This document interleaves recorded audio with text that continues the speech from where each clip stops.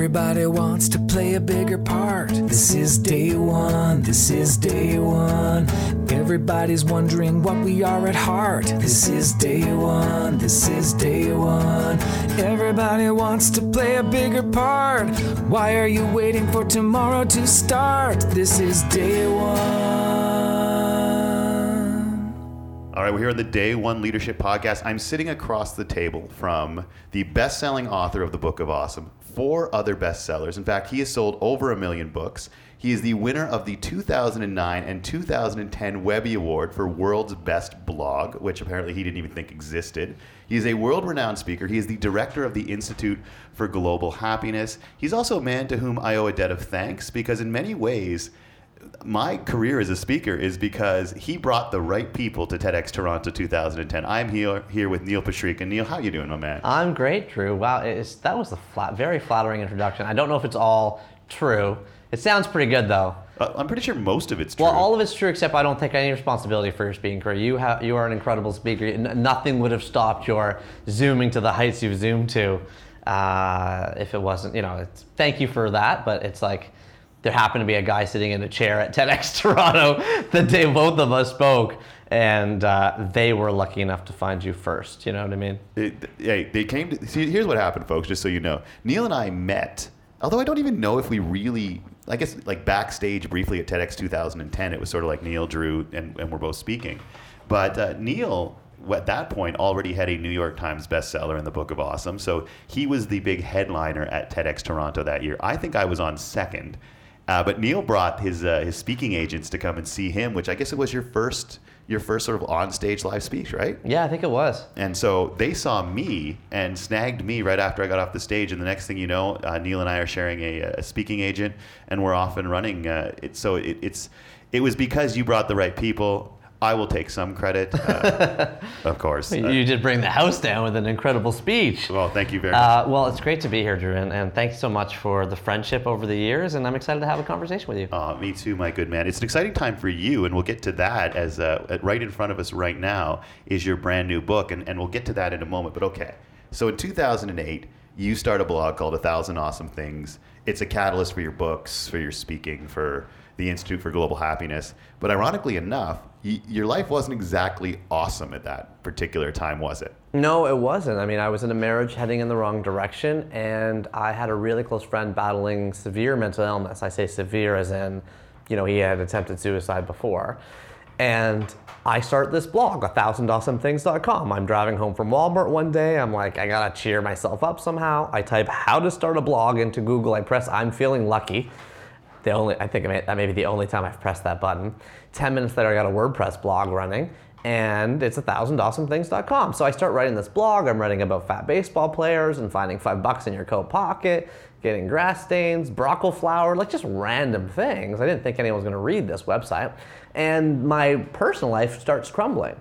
So my wife does feel that our marriage needs to end, and today I would look back and say she was right, but at the time I couldn't even process that emotion, nor did I have time to, because my best friend did ultimately sadly succeed in taking his own life. And that was just so destabilizing for his family and friends and everybody who knew him. And I kept trying to channel my energies into this website, 1,000 Awesome Things, thinking I'll write one awesome thing every single day before I go to sleep to cheer myself up. And so that was the origin of the website. And of course, that thing just got bigger than I could have ever predicted. It got 10, then 100, then 1,000, then 1 million views. And it won those awards that you talked about. It turned into a book called The Book of Awesome. That thing took off. And it sounds like that seems like a pretty happy story, but the truth of the matter is, as the book started climbing the bestseller list and I get invited to do other speeches, the truth of the matter is I'm not in a good place personally. How could I have been? I'm processing a divorce, losing a friend, selling a house, moving downtown to a place I don't know with no friends and no social life. And I'm unhealthy. I'm losing weight due to stress. I'm not sleeping very well. I was buying like makeup to put under my eyes because I was embarrassed about the black bags under my eyes before I went to work every morning. I went to the drugstore and said like, what is the best like thing I can put under my eyes, because I was so embarrassed.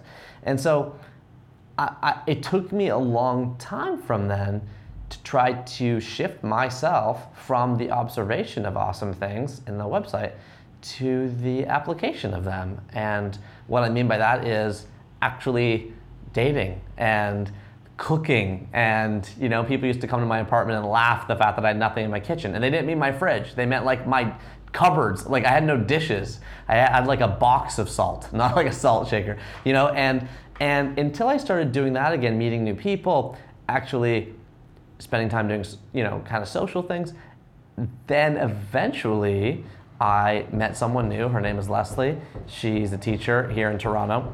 And I found that relationship helped actually propel me through that difficult period more than anything else. And from there, I started living what I would now call a good life.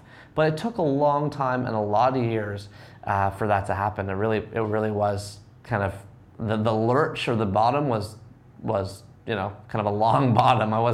It just popped right back up. It took a long time to process. So you're writing a blog that's making people happy, and in your own mind, you don't feel like you're living it. How did that bother you? Well, it's so ironic, right? The newspaper's got on the front page, here's the Pied Piper of awesomeness. I'm being kind of championed as this advocate for simple pleasures, and I was, but on the inside, I'm working my full-time job at Walmart, which is great, but it's a very demanding job. I'm working for the CEO directly, and so I've got like this always-on kind of position. I get home, I'm writing these blog posts for 1000awesomethings.com. I'm getting 50 to 100 emails a day, because my email address is there, of people, sending in their stories, often grief-laden, heavy stories, and I'm trying to respond to them all, and then there's media requests, and then there's speaking engagements. And that's why I was getting probably like 3-4 hours of sleep for more than a year, you know what I mean? And it was just draining. And that's why when April 2012 hit, and I had been dating Leslie at this time, and so things were starting to move in the right direction, but when April 2012 hit and I finished my blog, like my blog hit #1, I did what you're not supposed to do. When you have a blog that has 50 million hits, getting 50,000 hits a day, you don't stop it. You don't just turn it off and say like, the end. I actually said the end. I went to a bookstore downtown. We had the national news there. I announced the #1 awesome thing, which was anything you want it to be. So it was like a blank page on the website. And I stopped. I literally did nothing. I had Leslie and I were like, what are you gonna do from like 9 to midnight every night now? Like I had nothing, I had a vacuum, because for so long it was an overwhelming feeling and it felt like such a relief. I couldn't have kept going. I had no energy left by the end. It was like people that have run a marathon, I am not one of them, say like, you just kind of like, you get to the finish line and you collapse. Like it was like that feeling for me with the blog. Which is weird, right? Because this is something that at this point is a New York Times bestseller, right? And it's making you money. So were you relieved when you hit #1? Because I know that when like somebody's got something successful, it's almost like this fear that it'll stop. I mean, it's something I deal with regularly too. I mean, it's great. People invite us to go around and speak and share these ideas, but there's always this little voice in your head that goes, oh my God, what if it's over? This is going to end. How did you feel when it was time to do #1? For all those people listening, like any big major life change like that comes with it's like a bunch of rubber bands of emotions all twisted together. It wasn't just relief, although there was relief. There was relief. There was pride. There was slight amounts of feeling down or depressed about it, like a sense of loss of the community of commenters and like people that were regulars on the blog. I had like this little online coffee shop where people hung out, and there was the feeling of accomplishment and the feeling of like, what next? And like, there's just so many emotions. One thing I did do at the time, which Leslie had recommended to me, and I really recommend it for anyone going through any major life change, is, physically and mentally signify to yourself that you're into create a bookmark, And so I went away for a weekend, like the day after I hit #1, with a friend of mine who had participated heavily in the blog. We went and met in New Orleans, which happened to be a city halfway between where the two of us lived. And we just had a buddy weekend, and it was great to do that, because mentally, now when I think of the end of the blog, I have a mental hook. I can be like, oh, that was that weekend I hung out with my friend, and we had some great times at great restaurants and so on. And like, that is so important, that separation, that physical separation of different points in your life. I think that too often we don't signify life landmarks with any sort of occasion, and they're so important to do that. It's weird because that's the ones where you know there's a life landmark. Yeah. Like, it's the weird because like some of the biggest life landmarks, you have absolutely no idea that they're there. And it's funny when you say New Orleans too. I've never been to a city that makes you feel more like you could just disappear for a while. Like, I don't know if that's the same experience, but there's something about that city that makes you go, but just for it's now a travel podcast for a minute too, but it really is a place that just makes you feel as if, you know what, I could sort of fade into the background here for a little while and then come out in a year. It. It's just incredible, that town. And like my favorite part was seeing a street clarinetist. I'm the guy that played the clarinet from grade, 6 to grade 11 or 12. Like I was, in the woodwinds. And to see this incredible big classy guy with a hat wearing like a blazer playing the clarinet and just ripping on it. I was just like, this is my kind of town. Like nowhere else do you see a guy on the street playing the clarinet with like panache, you know what I mean? Like with the like style.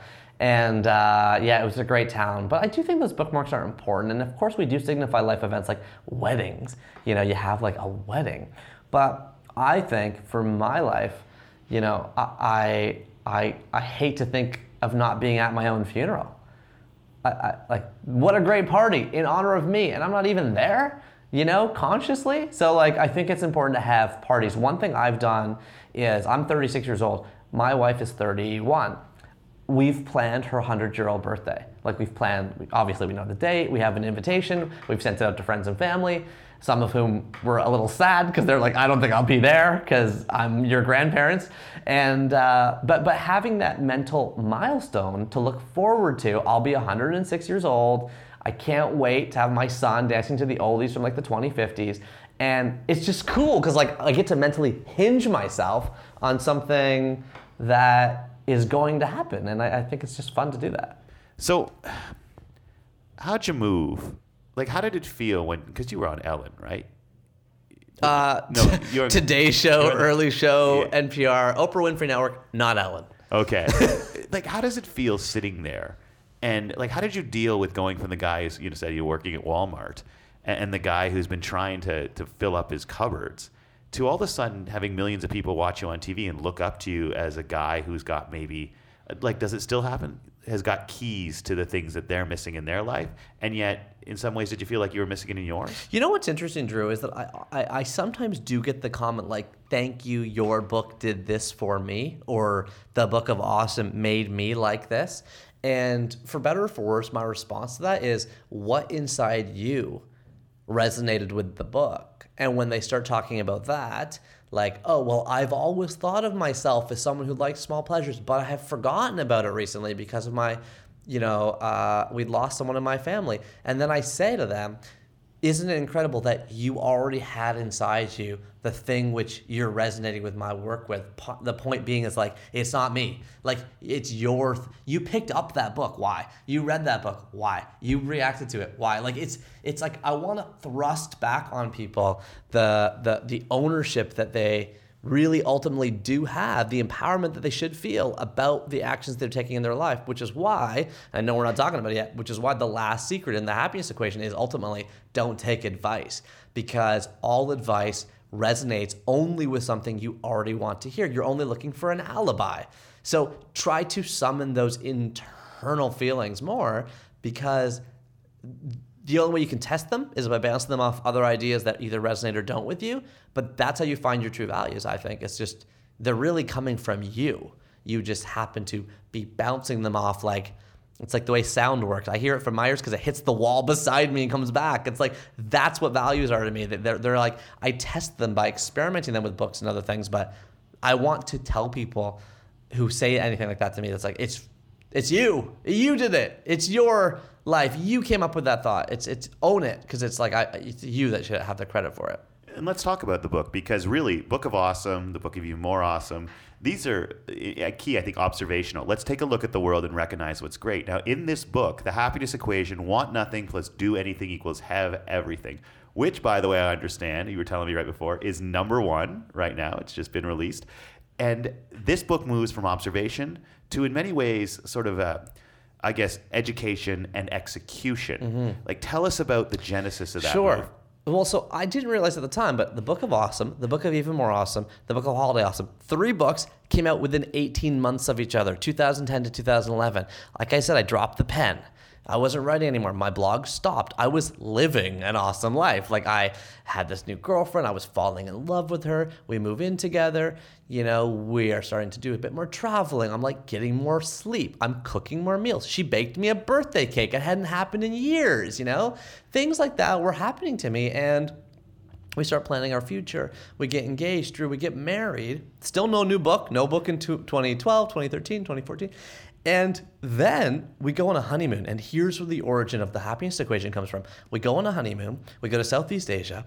I didn't tell her where we're going, by the way. I planned the whole trip as a secret. Like, she knew I was planning the honeymoon. It wasn't like, so you got gas to get to Guelph? Like, it was like, no, we had something planned, but I planned it all. So we go to Southeast Asia. On the flight home, she's like, I'm not feeling very well. I kind of feel sick.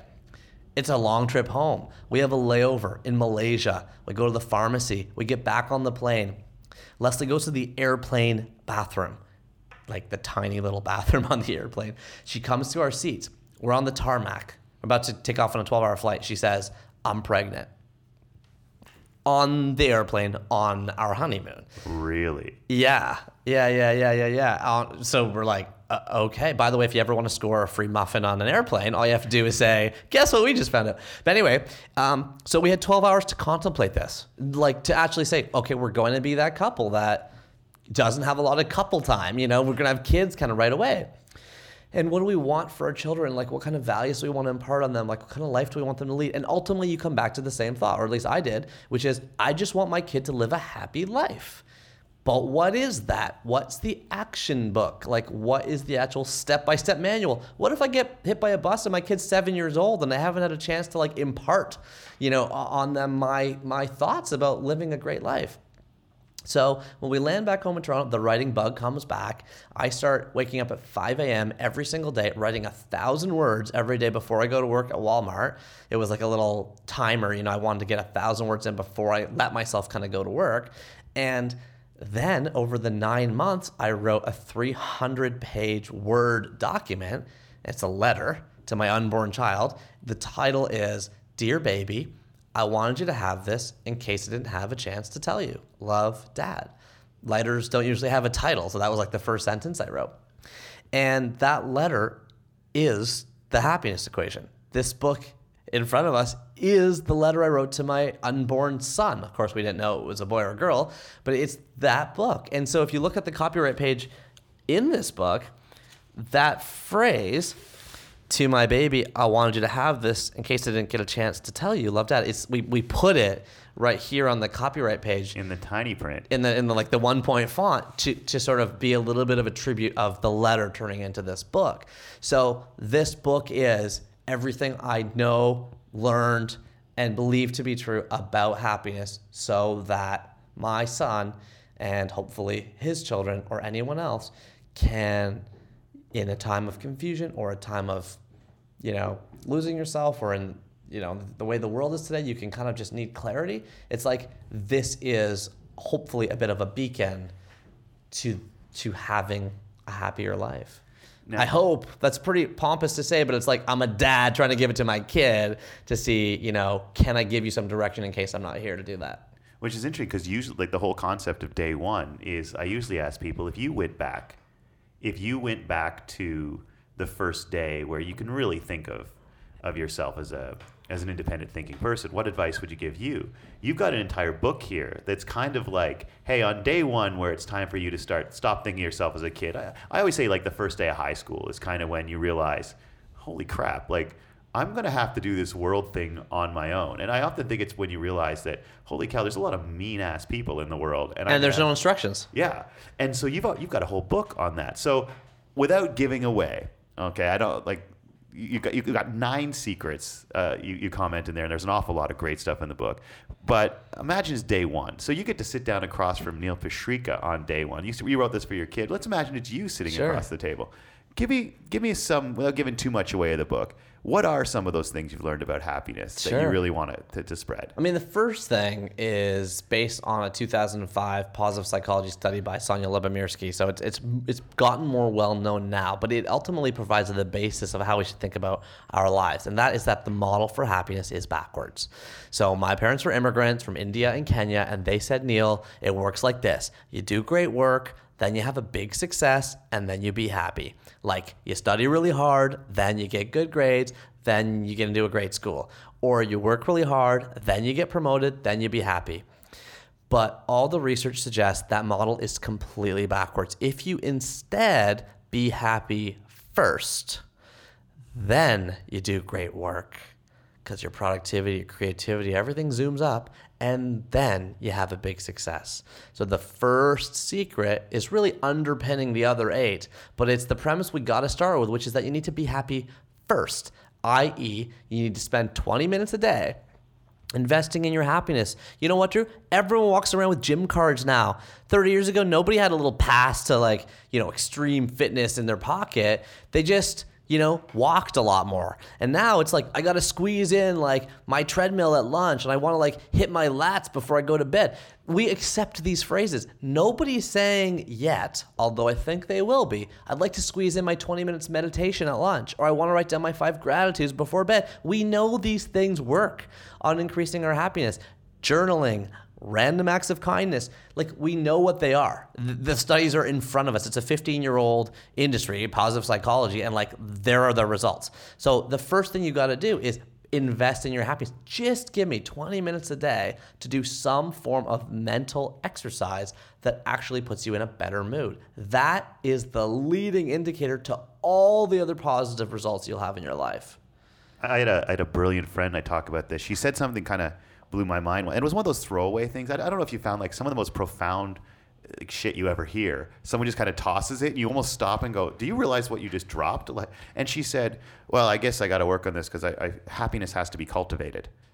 And I just realized, I thought about, oh my God, it has to be cultivated. She goes, well, I can't just expect to be happy today. I better plant it if I ever expect to sort of pull it out when I need it. Yeah. And I thought it's true. We got to plant happiness so that on the days that we're having a bad day, a month from now or even tomorrow, you got happiness that you've stuck in the ground before that you can actually cultivate. And it's weird. People just think it's going to be delivered to you from someone else. I know. I love that. The word I've been using a lot lately is practice. The way that people say yoga practice. Yeah. And at the end of a yoga hour, they say, how was your practice? The goal is never to be perfect. The goal is always to be better than before. And so, it's that's the same way I think about happiness. It's I'll go through days, and I'm just coming off the end of a book tour. I've had these days where I'm okay, clearly not enough sleep, no time to meditate, shoot, didn't exercise, walk to and from cabs, you know what I mean? And I'm no wonder I'm a bit grumpy at the end of the day. And by the way, shoot, I missed lunch.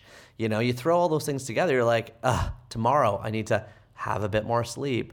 See if I can do a little bit of meditation before my day begins. Write down 3 things I'm grateful for tonight before I go to bed. Damn, I know exactly what to do. I just can't always do it. But it's a practice. You got to invest in it, and then it starts from there. So it's weird when you say be happy first. I'm betting instinctively people listening are oh, well, easier said than done. And it sounds like you're not saying you have to be happy all the time. No. But you're saying you've got to plan to do some things that are going to lead to happiness each day. And that is what leads to, that's what leads to the grander all the time, or most of the time, happiness that we think of. Yeah, so just to simplify it and make it even more clear, I say to people, do for me the 20 for 20 challenge. Give me 20 minutes a day for 20 days in a row to develop a new happiness habit. And they say, well, what am I supposed to do in those 20 minutes? I say, it's easy. You just pick one of these 5 things. You don't have to do all of them. They're mutually exclusive. Any of these 5 will work. A brisk 20-minute walk, ideally through nature, okay? 20 minutes of journaling at the end of your day about one positive experience. Committing one random act of kindness for somebody, whether that's a thank you letter or just buying someone a coffee, okay?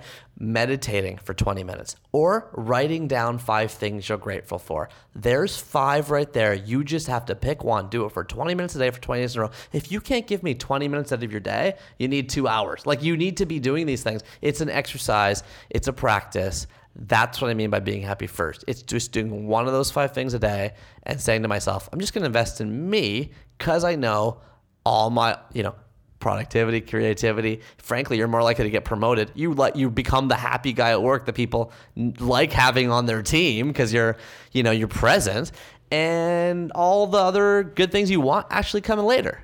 I like it. Now, one thing I will say though, for what it's worth, and you said, do one random act of kindness.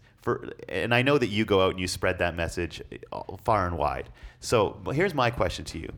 Are you okay with the phrase random act of kindness? Because I'm trying so hard to knock that out of our lexicon. What do you prefer? Conscious act of kindness. Oh, I like it. There's nothing random. Yeah. Like you're not talking about random. You're talking about systematically, daily planning to have an impact. So I think I shouldn't be arguing with my guest, I guess. But No. I want the argument. That's a great way to put it. You're right. Like things for me, it's like, if someone comes up to me at a bookstore and they have a story about a book or something, I love just like buying them that book right then and signing it for them. Nice. I love it's random in my mind because it's not planned.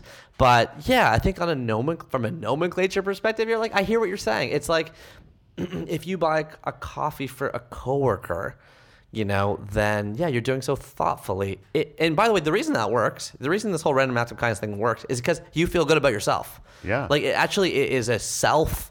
It increases your own ego. Like it's like, I'm the door holder opener guy. I'm Mr. Coffee Purchaser. Like you think good about yourself. That's why it even works in the first place. So it's somewhat selfish, but it has a huge increase on your happiness. Well, it's interesting. I was asked to do a speech recently in Purdue, and they said, the theme is selfless leadership. And I thought, that's great. What I talk about is selfless leadership, adding value to other people's lives. And then I realized my entire keynote is about identifying your own values and then trying to live them every day. And I thought, oh man, do I really talk about selfless leadership? But you can't really be selfless with no sense of self, can you? Like, if you truly want to add value or be conscious about your happiness and adding it to other people, you really have to have a clear concept of what it is that you want to put out into the world, don't you?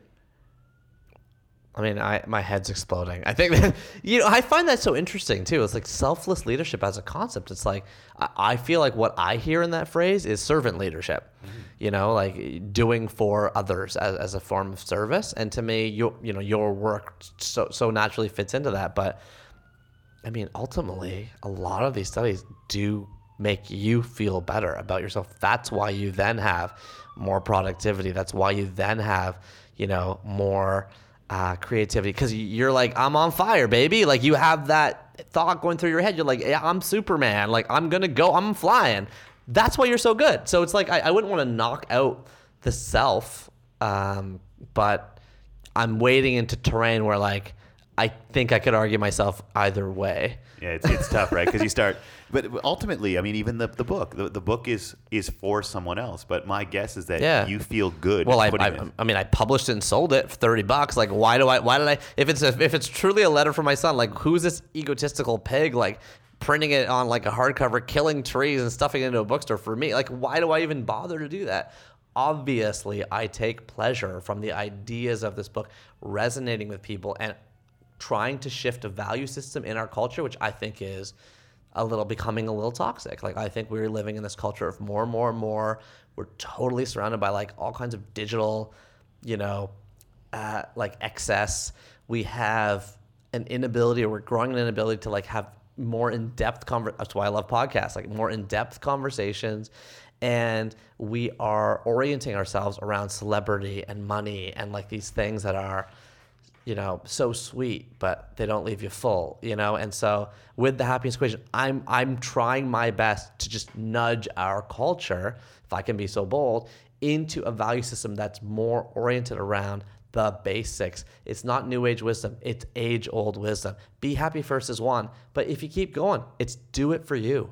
Remember the lottery. Remember you've already won. Never retire. Always be doing something you love. Create space in your life. Overvalue yourself. How to make more money than a Harvard MBA? Overvalue you. Forget how much money you make per year. Do something you love and make more dollars per hour. Be you. If I go through the backbone of the book, the value system I'm espousing, they're all oriented around happiness being inside yourself. looking inwards, not outwards, self-comparison instead of external comparisons. Finding it within you that you own it, that you are powerful, that you can just do whatever you want and forget all the cultural norms and stereotypes that make you want to go to the best school and get the highest paying job on Wall Street, working 20 hours a day so you can have a cool car. Like, forget all that. Just blow it up.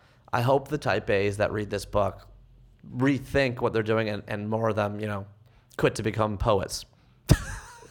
Well, you talk about, this is a value system. These secrets, these backbone that you just called, put happy first. Are these your values? It's funny, Drew, when you called me up and said, hey, do you want to do my podcast? I was like, yeah. And then you're like, and it's about values. I was like, oh no. Because if I'm honest, I'm 36 years old. I remember in, second year university, Queen's University, Kingston, Ontario, Canada, I had like a business ethics teacher, and I remember her saying, okay, your homework assignment is to write down like a statement of your values and hand it in at the end of the week. And I was lost on that assignment. I was like confused. I was like, writing down things that my parents taught me, like, pinch every penny and like, like treat people like they want to be treated. Like I was quoting like, the most basic sort of idioms, you know what I mean? And I remember handing in that assignment being like, man, I got some work to do. I need to I'm picturing like something framed on my wall that I live by. I want a code. I want a creed. I don't know if you follow the Good Life Project. Jonathan Fields, who I totally respect, and whose podcast I did as well, and I loved him. He's got the Good Life Creed, the manifesto. I'm like, I need something like that. And here I am today, and I struggled while writing the happiness equation. It wasn't like, I just put down on paper my value system. It was like, no, I went to a tortured place for another year.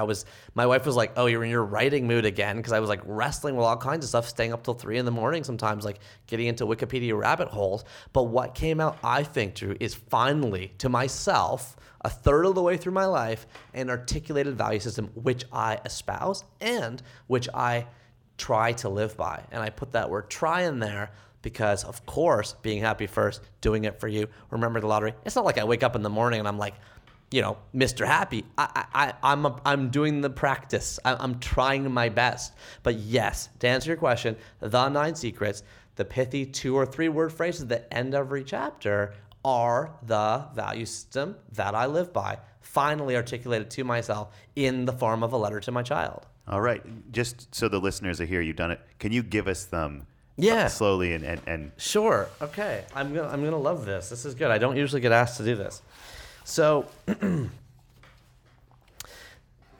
I'm going to say the 9 secrets, the titles, and then I'm going to say the 2-word statement. What's missing in each of these is the sort of 20 or 30 pages full of the anecdotes, the positive psychology studies, the drawings, the Calvin and Hobbes cartoons, etc. So let's be clear on this. You should really buy the book, folks. Yeah, don't forget to buy the book. No, but seriously, here's the Cold Notes version. That's why I love that podcast. You're like, yeah, I got that. I was just saying to someone today, Drew, I was like, you know what? I love movie trailers more than movies because it's a 3-minute summary of the movie. The only problem is it's got the first 2 acts. Yeah. Where's the 3rd act? I want to see how it ends. Of course, that's why you go buy the film. So it's like me saying, here's the first 6 secrets, right? But I'm like, I wish there was a website that was full movie trailers, but like instead of 3 minutes, they were 4.5 and it included the end of the movie. Because I'd be like, I just saw like all the romantic comedies from 2015 in like half an hour. Ladies and gentlemen, you just heard the 2017 new hot thing. It's going to be the 4.5-minute movie trailer. Somebody's going to listen to this and be like, that's a sweet idea. Well, you can picture it. You just take the high-end movie trailer they're already making, right? And then at the end, it's like a picture of your face with like your like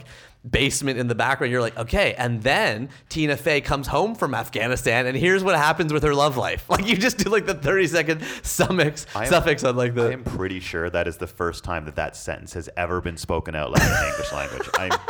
So, that's the current movie. I love it. I know. Okay. Secret number 1. The first thing you must do before you can be happy. The answer is, we talked about this, be happy first. Secret number 2. Do this and criticism can't touch you. And those 4 words are, what do? Do it for you. And in that secret, I talk about the confidence matrix and I talk about the 3-word phrase, hide, apologize, and accept. You have to go through to develop your confidence. Secret number 3, the 3 words that will save you on your very worst days. And they are, remember the lottery. And remember you already won. Remember the average income in the world is $5,000. Remember that 7% of people have a post-secondary education. Remember that there's nowhere else in the universe that has the right amount of oxygen and water to live. Like, just keep going and you're like, I'm kind of lucky here. Secret number 4, the dream we all have that is completely wrong. The answer is never retire. The dream is retirement. Retirement was invented in 1889 in Germany when average lifespan was 67. And we finally said, oh, if you're 65, you can leave if you're sick. You know, it's like, we kind of got a problem today. We live to 95 and we all want to retire at 55. Like, there's a problem here. You actually don't want to retire. You want the 4 S's, social structure, stimulation, and story. We can talk about that more. Secret number 5, how to make more money than a Harvard MBA. Overvalue you. I proved that a Harvard MBA, an elementary school teacher, and a Walmart assistant manager all make $28 an hour. All 3 jobs actually pay exactly the same. It's not how much you make per year. It's how much you make per hour and how much time you spend at home with your friends and family. That's how you overvalue yourself. Secret number 6, the secret to never being too busy again. The answer is create space. And I talk about removing choice, time, and access through thoughtful models in order to simplify your day and never be too busy again. Secret number 7, how to turn your biggest fear into your biggest success. This is where I share how I couldn't swim in my 30s. I always thought I had to have the capability and then the motivation and then the action. Like, I can do it and then want to do it and then I do it. But then Leslie told me her parents had a cottage on an island and all her like 80-year-old grandparents and 5-year-old cousins go swimming around the island every day. So I signed up for City of Toronto downtown swimming lessons without thinking about it. And then I realized that actually it goes do, can do, want to do. Action actually creates the motivation, not the other way around. So the answer is just do it. That's how you turn your fears into your successes. You do a tiny small thing like running to the stop sign in your dress shoes. And then you're like, maybe I'll run a marathon. You keep thinking, then I can do it. And then I want to do it. Secret number 8, the simple way to master your most important relationship. The answer is to be you. This is about authenticity, and I share the 3 tests for finding your authentic self, and I perform these tests on me every 6 months or so. They're the Saturday morning test, the bench test, and the 5 people test. And finally, secret number 9, the single best piece of advice you'll ever take. We already talked about this. It is to don't take advice. Because the truth of the matter is every single piece of advice you've ever heard in your life has an exact opposite piece of advice. Like, someone will tell you really quickly, oh yeah, defense wins championships. And then they say, well, the best defense is a good offense. Or somebody will say, birds of a feather flock together. And then they'll say, no, opposites attract. Or absence makes the heart grow fonder. Or is it out of sight, out of mind? Finally, the pen is mightier than the sword, or maybe it's actions speak louder than words. Every single piece of advice has an exact opposing advice. You have to find what resonates with you, not what other people say. So if the book isn't advice, what is it? Well, I know there's this trick question in the end, right? Because you finally get to the end. And what I'm trying to provoke the reader to do is to get to the end. And if they're treating the book like a doctrine, like if they're like, yeah, then finally it's like, wait a minute, I disagree with secret number 6. Or whatever it is that forces them to really ask themselves what they agree with. I give that last push because I don't want it to be a self-help book. You know, like follow this thing like the Bible. It is actually meant to be like, provoke and stir up your own value system so that whatever behavior change you feel is something that you're doing because you want to. And then you know what happens, Drew, when people do that? They're more likely to stick with it. It's not like I read this book and now I'm on this diet for 2 weeks. It's I read this book and it made me realize I wanted to do this differently. So I did. That to me is a better way to orient someone's mind, is not just give them the answers, but tell them, here's how to stir up your own value system. Which is interesting because to talk about overvaluing yourself, I was just having a conversation with this brilliant guy, and he's, he has the opportunity to have people listen to his ideas too, and we're incredibly lucky. And people listen to our podcast, that read our books, and he said, you're a podcast. Well, fair enough. But he said, because he was out doing a speaking engagement and he got paid for it. And like anybody who starts getting paid to speak, there's this little voice in your head that goes, oh man, I can't believe people just did that. And there's also a pressure that comes being like, well, people have paid now for what I have to think. And he goes, how do you know how much to charge? And I'm like, oh, I have no idea. I'll charge, what people will pay. He goes, well, I just feel bad asking for this much. And I started to realize that, that's really the key of overvaluing yourself is fundamentally like, well, how do you know what you have to say is worth anything? I'm like, I don't, but the market says it does.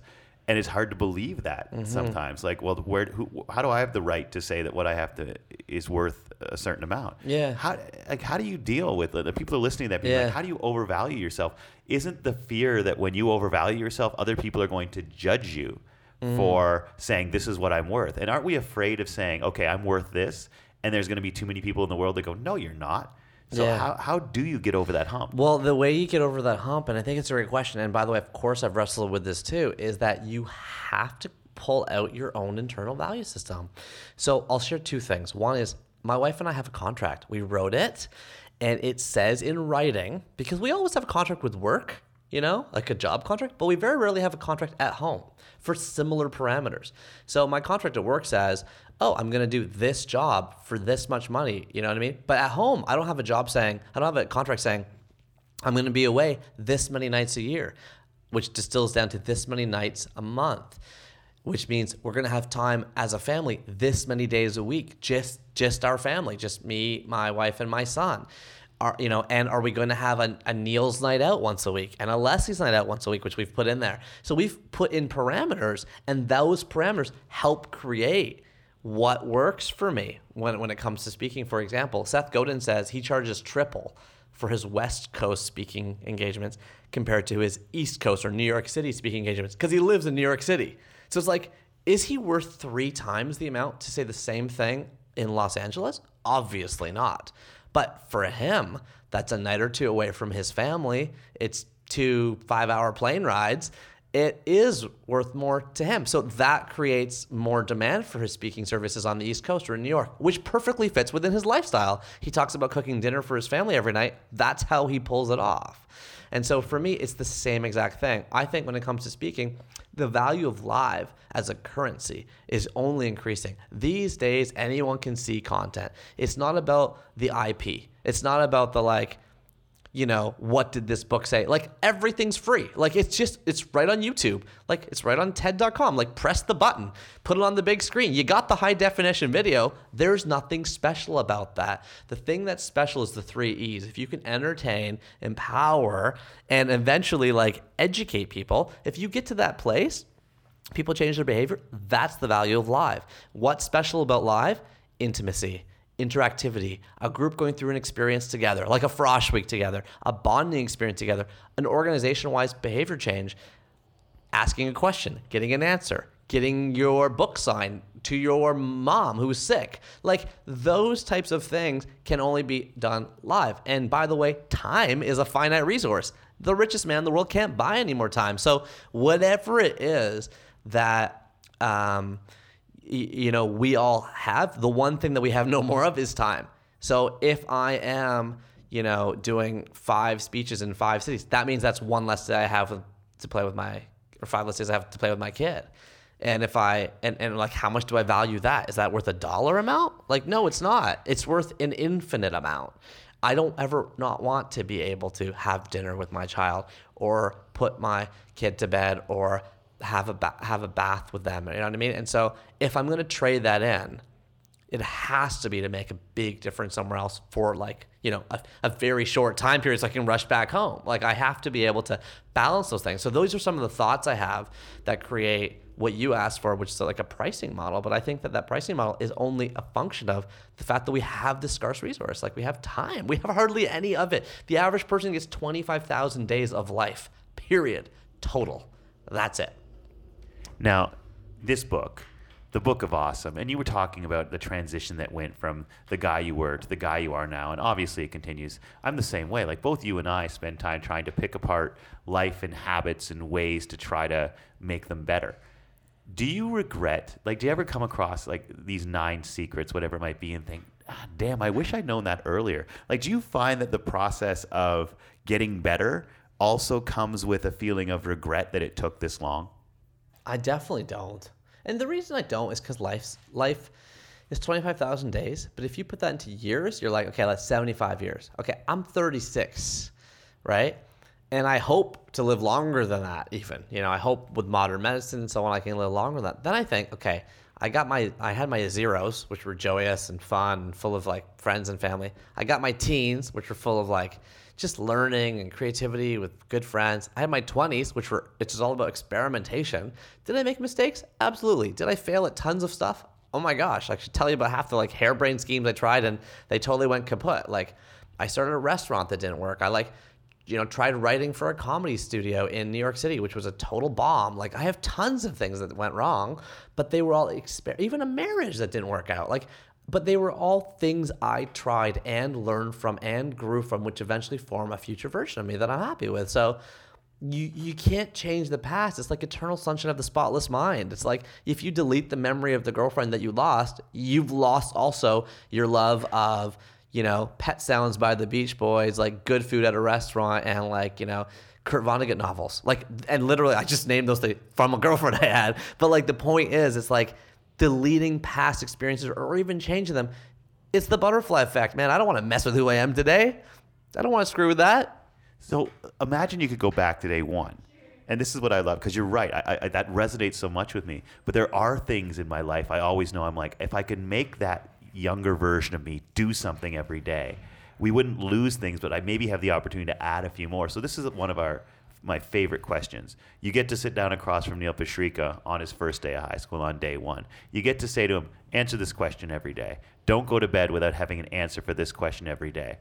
What question would you give him? And whatever question you give him, he's going to answer for the rest of his life. So you get to change your behavior starting in first day of grade 9. I mean, the question is really simple for me, and it is, did you try something new today?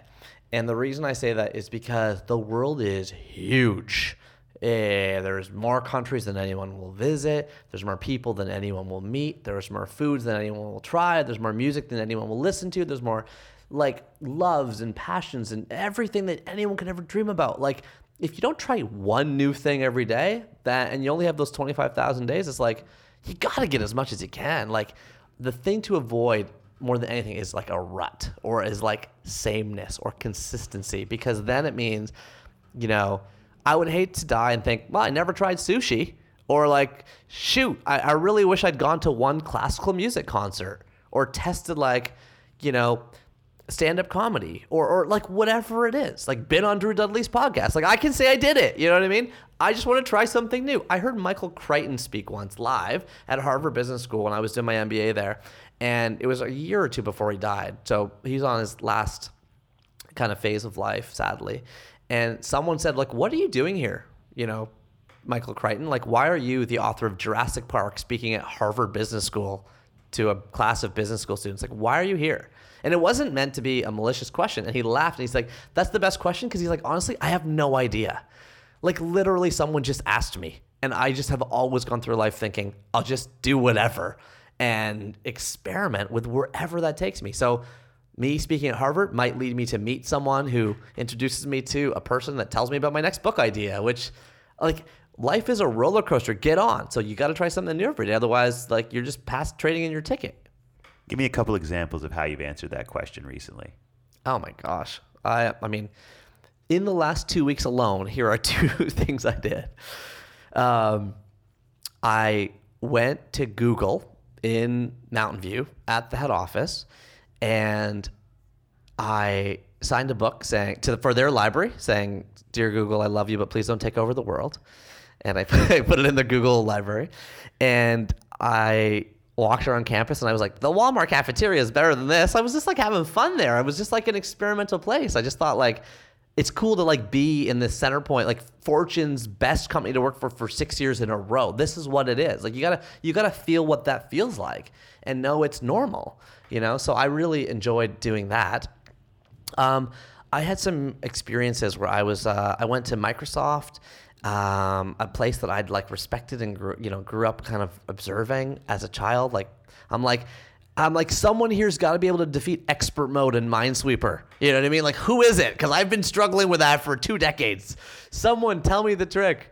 I know, but the double mouse click. But like, it's just like experiencing different people who are engineers at this like interesting company in the corner of the world. I love talking to those people and like asking them what books they read and seeing that, frankly, to be honest with you, they're just like you and me. I got emails afterwards like, I suffer from mental illness, or like, here's some things I'm wrestling with, or I think I need to make a change. It's like, holy cow, exposing yourself to where the geniuses are keeps reminding you that everyone's the same.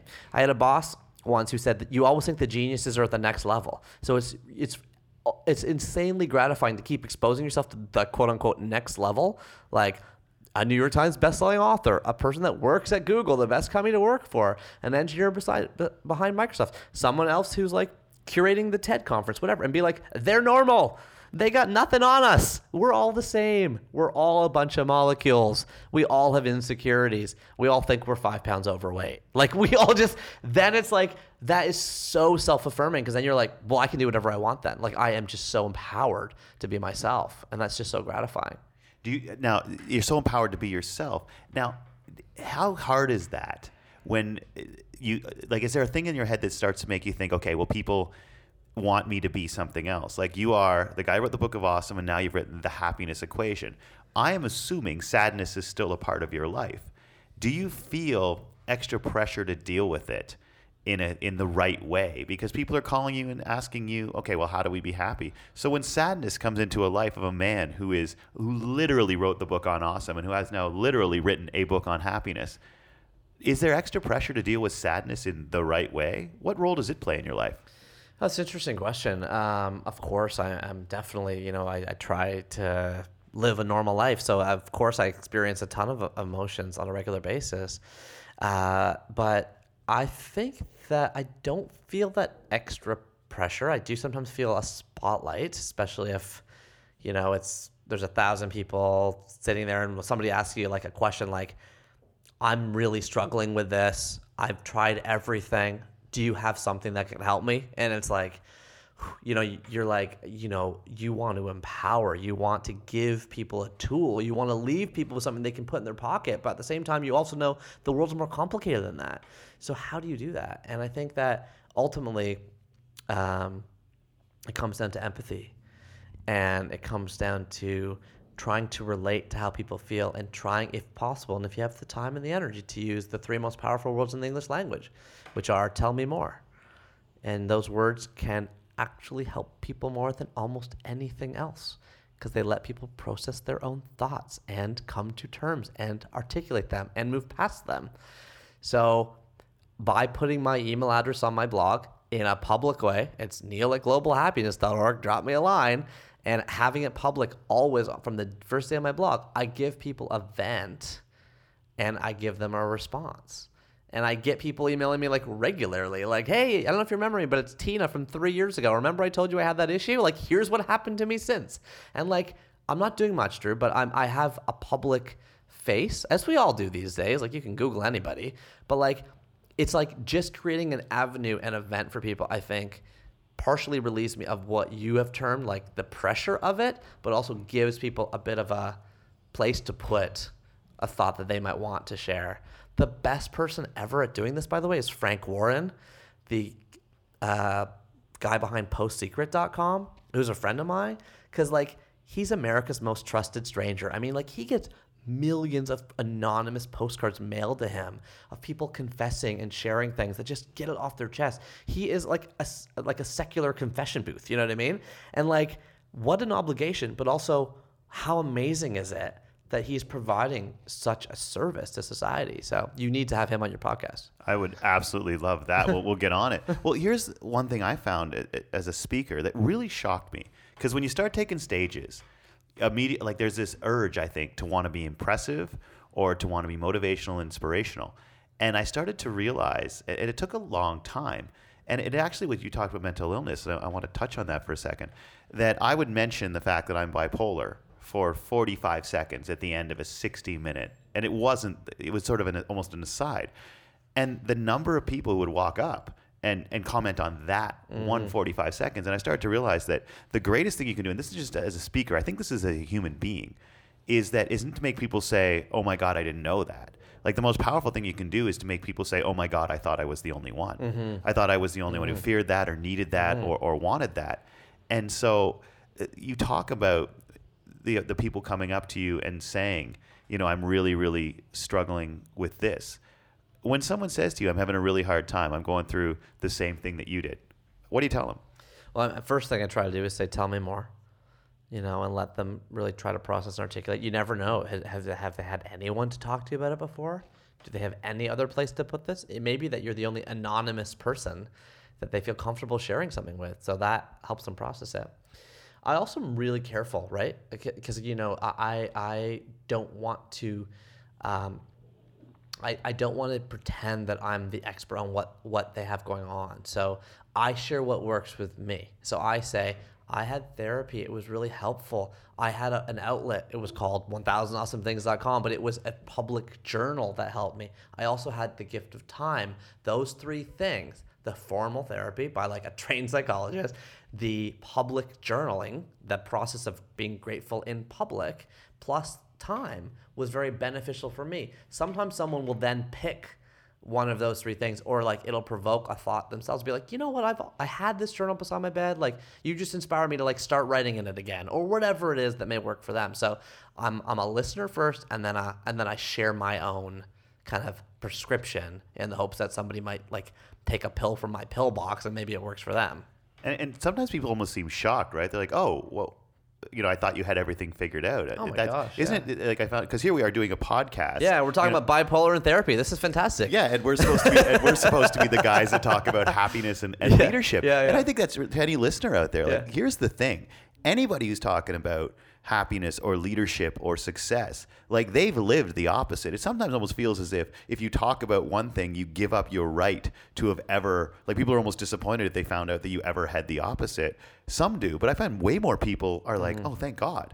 Like I thought I could never be that. I could never write a book on happiness or feel happiness until you tell them that, oh no, the happiness book came from sadness. And in many ways it came from fear that you wouldn't get the chance to share some of that, right? Well, exactly. And I'm also careful to, like, people always say, like, so, like, how do you always be optimistic like you? And I'm like, but I'm not an optimist. Actually, it's a practice for me. I'm trying to get better at being happy. These secrets in the happiness equation are some of my tools, and they're working for me. I'd love to share them with you, but please don't mistake my ability to share them as me being like, because I do all of these things every day and it's perfect and it's easy for me, as opposed to it's like, here's what I've learned and what I've benefited from and what I found beneficial. Hopefully they then work for you too. It's like, it's just these days in the current world, there's no soapbox preachers anymore. There's people in the center of the circle. You know what I'm saying? That there's not someone above that we all look up to and take their words as gospel. And even just look at the places we speak at. You're like, there's less stages, there's less pedestals, there's less giant screens with big bright surround sound. It's like, no. Like, it's people like Gary Vaynerchuk. It's people like that just like break it down on what's going on and how to do it with, total authenticity. And you can fault them for that, but then you also gravitate towards that because it's like, oh man, they're sharing everything. It's people like Tim Ferriss saying on his blog that he's had suicidal thoughts and sharing about how he dealt with that. That's much more believable than a guy who's like just always on, working 4 hours a week and just nailing it. Now I know he's had struggles. That makes me connect with him more. And I share that story because I'm like, when I read that post, my respect level and connectedness level to him went way up, because it's like, oh, obviously he's a normal guy. Because everyone is. And which is, I think, great because so many people are afraid to show their vulnerabilities because they think it's going to mean they're attacked. And what I found is that when you share vulnerabilities, it tends to actually, some people always are going to prey on weakness. But I found that it actually really makes a lot of people more connected to you, whether it's as a speaker, as an author, or just the person who works next to somebody else. Yeah. Like, be willing to be like, this is what scares me. Well, the beautiful thing about it is you use that phrase, prey on weakness. I totally see it the opposite way. I feel like that when I share stuff like that, I actually insulate myself from any attack. Because, like, what you got on me now? I got nothing you can unveil. You've got nothing you can expose. You've got nothing on me that you can reveal to me against what I want to reveal. Like, it's all out there. I am myself. So now that I am myself, let's have a conversation. And there's really nothing you can jab at me because it's like, I'm not hiding anything. I think this is the final scene in 8 Mile, isn't it? Like, this is. So what is the toughest question you've ever been asked, either in a Q&A or simply throughout the course of your life? I mean, you said way back at Queen's, someone simply asked you to outline your values. But like, what's the toughest question you've ever been asked? Oh man, what's the toughest question I've ever been asked? I think it's hard that the big meaty things in life, love, loss, beauty, those things are like we are all as imperfect, kind of temporary people, always trying to answer those big questions. So defining big words like that, articulating how I think about them, like they're amorphous, right? So those things I find that I struggle with, but not because I'm struggling, but more because I'm still learning about them. Like, I'm in a loving relationship with my wife. I'm still learning about love. I'm in a very loving relationship with my child. I'm still learning how to be a dad. I'm in a very loving relationship with my parents. I'm still learning how to be the best son. I'm in a very loving relationship with my sister. I still like to be a better brother. How do I make sure her birthday this year is the best birthday she's ever had? How do I give her the support she needs, with her child? How can I be the best uncle to her kid? Like, they're eternal questions. They're what every movie is about and what every song is about and what every book is about. So, of course, I wrestle with those, but that's why I love art and why I love beauty and why I love life. The big concepts. You and I, you say right at the beginning of your book, I've been involved in leadership development for a decade. It's what I do too. So someone once walked up to me at the end of a workshop and said, "I'm sorry, English isn't my first language. Could you just explain what leadership means in the simplest terms possible?" And man, I choked on it. That's a good one. So let's do this one. The big terms. What do they mean? You and I have both been doing this for a long time. Oh man, this is going to be hard. I know it's going to be hard. Okay, what do you got? Leadership. You know how I define a leadership? Someone with a follower. Like literally as simple as that semantically. It's like someone whose actions we want to follow. Therefore, they're leading us. If it's like on Twitter, it's like how many followers do you have? It's like a leader is literally defined by its followership. So do they demonstrate a set of behaviors or values or even like they're a great public speaker or whatever it is that I want to follow? If yes, then they're a leader. They're leading me in something. So I define leadership in terms of what is surrounding the leader. It's like the painting on the outside of the canvas creates the square. Yeah, you know what I mean? The leader is defined by the follower. What's interesting too is that's always such a common question. Like, can you be a leader without followers? And that comes up all the time. It's that the two most common questions I get asked right now is, can you be a leader without followers? And is Donald Trump a leader? You know what, though, I will say is that I feel like as a society, I know that's like one of those classic cliche phrases, but like as a people, we are getting too hung up on nomenclature. Like words are dragging us down. Like happiness, for example, my book, The Happiness Equation, it's like I can't do many interviews where it's like, well, what's happiness? Well, is this happiness? Is that happiness? Like, it's subjective well-being. That's how we call it in scientific studies. Purposely subjective well-being, how you think you feel. The Declaration of Independence promises life, liberty, and the pursuit of happiness. It doesn't promise life, liberty, and happiness. They only promise you the pursuit. And the point is, don't get hung up on all the words. It is how you feel about the words. And can we have a conversation that's progressing past the words? Because I love the definition conversations. They're fun, but I don't want us I don't want us to keep getting hung up on like, well, what does that mean? What does that mean? What does that mean? Like, we're not dictionaries, It's about living a great life. The end. So you talked about those cliches. Which one do you hate? Like, there's someone called them a cultural cliche the other day to me, because I always ask that advice, like what advice do people give that you just wish they would stop giving? And so they said, a cultural cliche. And so I'm like, which one do you hate? Because you're talking about, like, we use these words, and I found this really bothers me. When people don't know what to say, they throw out some tried and true concept. Mm-hmm. And so is there one out there that really drives you nuts? Well, I mean, that's the problem. I mean, the point I'm trying to make in secret number 9 of the book is I'm just looking at it now. It's like nothing ventured, nothing gained. Or is it better safe than sorry? Like, is it clothes make the man? Or is it you can't judge a book by its cover? Like, I can't explain it, but like everything conflicts. That's why there's this great quote that I want to find. And it's like, yeah, Charles Varley wrote in 1872, when we ask advice, we are usually looking for an accomplice. I like it. That's what we want. We want someone who agrees with what we want to do.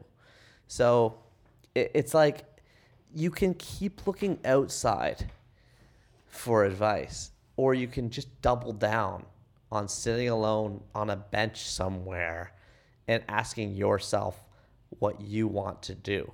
And then when you do it, it feels totally in line with your values. And it's like the cover of the remote control battery set, like clicking into place. It's like snap. You feel so good. There is nothing as fulfilling as doing what you want to do. So you've got a book here for your kid in case you don't get to pass it on to them. Let's say that in 20 years you get to give them another one about what you've learned between now and then. What do you hope that book's about? Oh, man. Well, this is called The Happiness Equation. It's really the ultimate thesis of the book, of course, is it is in you. And actually, I can show you because we're sitting here in person. Underneath the jacket, I actually hid that phrase under the jacket. It appears nowhere else in the book. It's not in the text. It's not on the back cover. It's only on the actual hardcover book. It is in you. So if I were to write another one, I'm thinking about your relationships. I'm thinking about words like trust and love, connectedness, relationships, and that's as far as I've got. I've got cue cards. I've got little notes. I'm cutting things out of newspapers. I'm like thinking about that because I think of myself as someone who's in a loving marriage. But of course, I'm also thinking about how does that, you can't compare your relationship to other people's because you're not in those other people's relationships. So then what's a good relationship? How do you not compare, but how do you make it ultimately fulfilling for yourself and someone else? How do you create that trust and that, that intimacy at to like a beautiful loving depth? And I'm just swimming in that kind of thought right now these days. And how, I guess that might be a little bit too deep, but once that's been broken, how do you get it back again? Oh my gosh! Sorry, that's. I broke it a couple times, and those relationships I'm not in anymore, so I don't know. I don't know. It's hard. Now you are in one, right? Pardon? But now you are in one. So yeah. So how does it come back? Oh, I see what you're saying. How do you love again? Is that what you're asking? Yeah, simple question. Yeah. I brought you here to talk about your book, and you're talking about these concepts like trust and relationships, etc. Yeah. And yet, right off the top, you said that the ones you put your trust in are gone, and yet you managed to not only find another one, but to write a book about happiness afterwards for the child that came out of that. And I guess I didn't really plan on asking you this, and feel free to say Drew, that's way too out there. But you got a lot of people, no doubt, who are listening to this who have been through that, who the last trust they had was broken, and they haven't yet found the next one. What would you say to them? Well, I think it's this is hard to do, but you got to trust again quickly. And I try desperately on every first date I ever had to be me. Warts and all, I don't know how to use a hammer. You know what I mean? I can't tie my shoes properly. I got tons of things I can't. You know what I mean? It's just be yourself. Because if you hide yourself, you may never know who might love the true person inside. It is worth the kicks, the paper cuts, the punches, the slaps. It is worth, and I don't mean those literally, but I'm trying to say whatever emotional punch you get from being yourself, it's worth it, because then when you find connectedness with someone look, I'm sitting across from a friend who I love, who I've known for years. I wouldn't be here with you if I wasn't my true self and you weren't your true self when we met. Isn't it worth it? Look what we got out of it. So I'm going to throw that on the table everywhere. And by the way, half or more are going to think I'm a total weirdo. But that's fine, because That means the ones that I do connect with, we go deep quickly, and it's awesome. There's nothing as fulfilling as a deep relationship like that. My man, what? Anything you wish I'd asked you? No, you got good questions. Well, no, I just always love to ask people at the end. Like, is there anything that you wish I'd asked you? Like something out there? No, I feel like I've just had like this incredible therapy session. Like I've just gone deep. This has been fun. I'm not surprised. I know how good you are. And this has been really, really interesting. I can't wait. You know, the hard part about doing your podcast, Drew, is there's no podcast. Like, I'm like, you know, I did 3 other podcasts today. What did I do? I downloaded a bunch of episodes. I'm listening to them. I'm like, oh, that's what the host is like. Oh, that's what the guest is like. That's how long it is. With you, I'm like, yeah, you're like, I'm launching it soon. I'm like, here goes nothing. Like, what are we doing? This could go anywhere. So I can't wait to see what this show or this podcast looks like. I can't wait to subscribe. I can't wait to listen. I'm excited to see where you take this. Well, and I'll say this to the listeners too, is that it's funny. You said the question you'd ask is, what did you do today? Like, what new thing did you try today? Oh, and one of my key questions every day is, what did I try today that might not work but tried anyway? And I want to say to all the listeners and to you, like, this whole podcast is that. Like, right from the very beginning, when I'm like, hey, you know what? It's a little echoey in here. Like, let's pick up the microphone just so everyone knows. We did notice that. Yeah. And like, you got stomping going on outside. Yeah. And I guess it was just kind of like, you know what? Let's listen to what Neil's saying, and who gives a crap if people are listening being like, oh, well, that's echoey. Like, we'll fix that. We'll figure it out. And I'll also figure out the right questions to ask, and I'll also figure out, but ultimately, what I want to do is walk out of the room being like, man, I feel better for having had that conversation. And I think if that's the case, everyone who listens, I hope, will have the same thing. So we're all figuring it out as we go. Totally. And I think, if anything, if you want to take anything out there, listeners, like, these are 2 guys who spend their life talking about leadership. And the best thing we can do is to be like, I don't know how this is going to work, but I'm going to put the right people in the room, and we're going to figure it out as we go. And we're going to hopefully hope that all of you are willing to forgive us, because you have to watch us figure it out as we go. But I think, and it's why I ask a lot of these questions, I think I'm trying to get to where you are in some ways, which is to let go of what I think I have to live up to, and instead just allow for people to, like, give enough people enough credit to be like, you know what? When I watch it come together, I'll respect that. I hope, anyway. Well, you should just follow your own T-shirt. Oh my God! I'm wearing a T-shirt right now that says. Actually, we'll put a photo of it. What does it say? I'd rather be someone's shot of whiskey than everyone's cup of tea. Which apparently is a Carrie Bradshaw quote from Sex and the City. Which Is that where that shirt's from? I had no idea when I bought the T-shirt, but I've had some people like, nice Sex and the City. I'm like, oh, it's a nice underlying theme of our conversation today. I think so as well. But man, thank you so much. I mean, it's been my pleasure. The thing about Neil, we met back in 2010. I think we've maybe crossed paths in person. Remember the plane? Yeah, like we met in Dallas. In the airport. I just like walked into a plane, and you're like we were like on the same plane on the way home. And I had a blast at that one, because I'll tell you, folks, Neil, I don't know, like, you had a long trip, I think, or something, and this is just one of those cool moments that happen when you just try to recognize how other people are feeling. And so I was like, hey, drive, because you'd never driven a convertible before. Oh, and I was just like, drive this thing, and you got by. Well, you're saying we landed at home. We got on the plane. Toronto. We met I was going to take a cab home. Yeah. You had a car. Yeah. and a convertible. And you were like, oh, I've never driven one before. So we just pulled off the highway, and you jump behind the wheel, and you had the same experience I did the first time you drive one. You're like, yes. But I want to tell you, this is why I love Neil.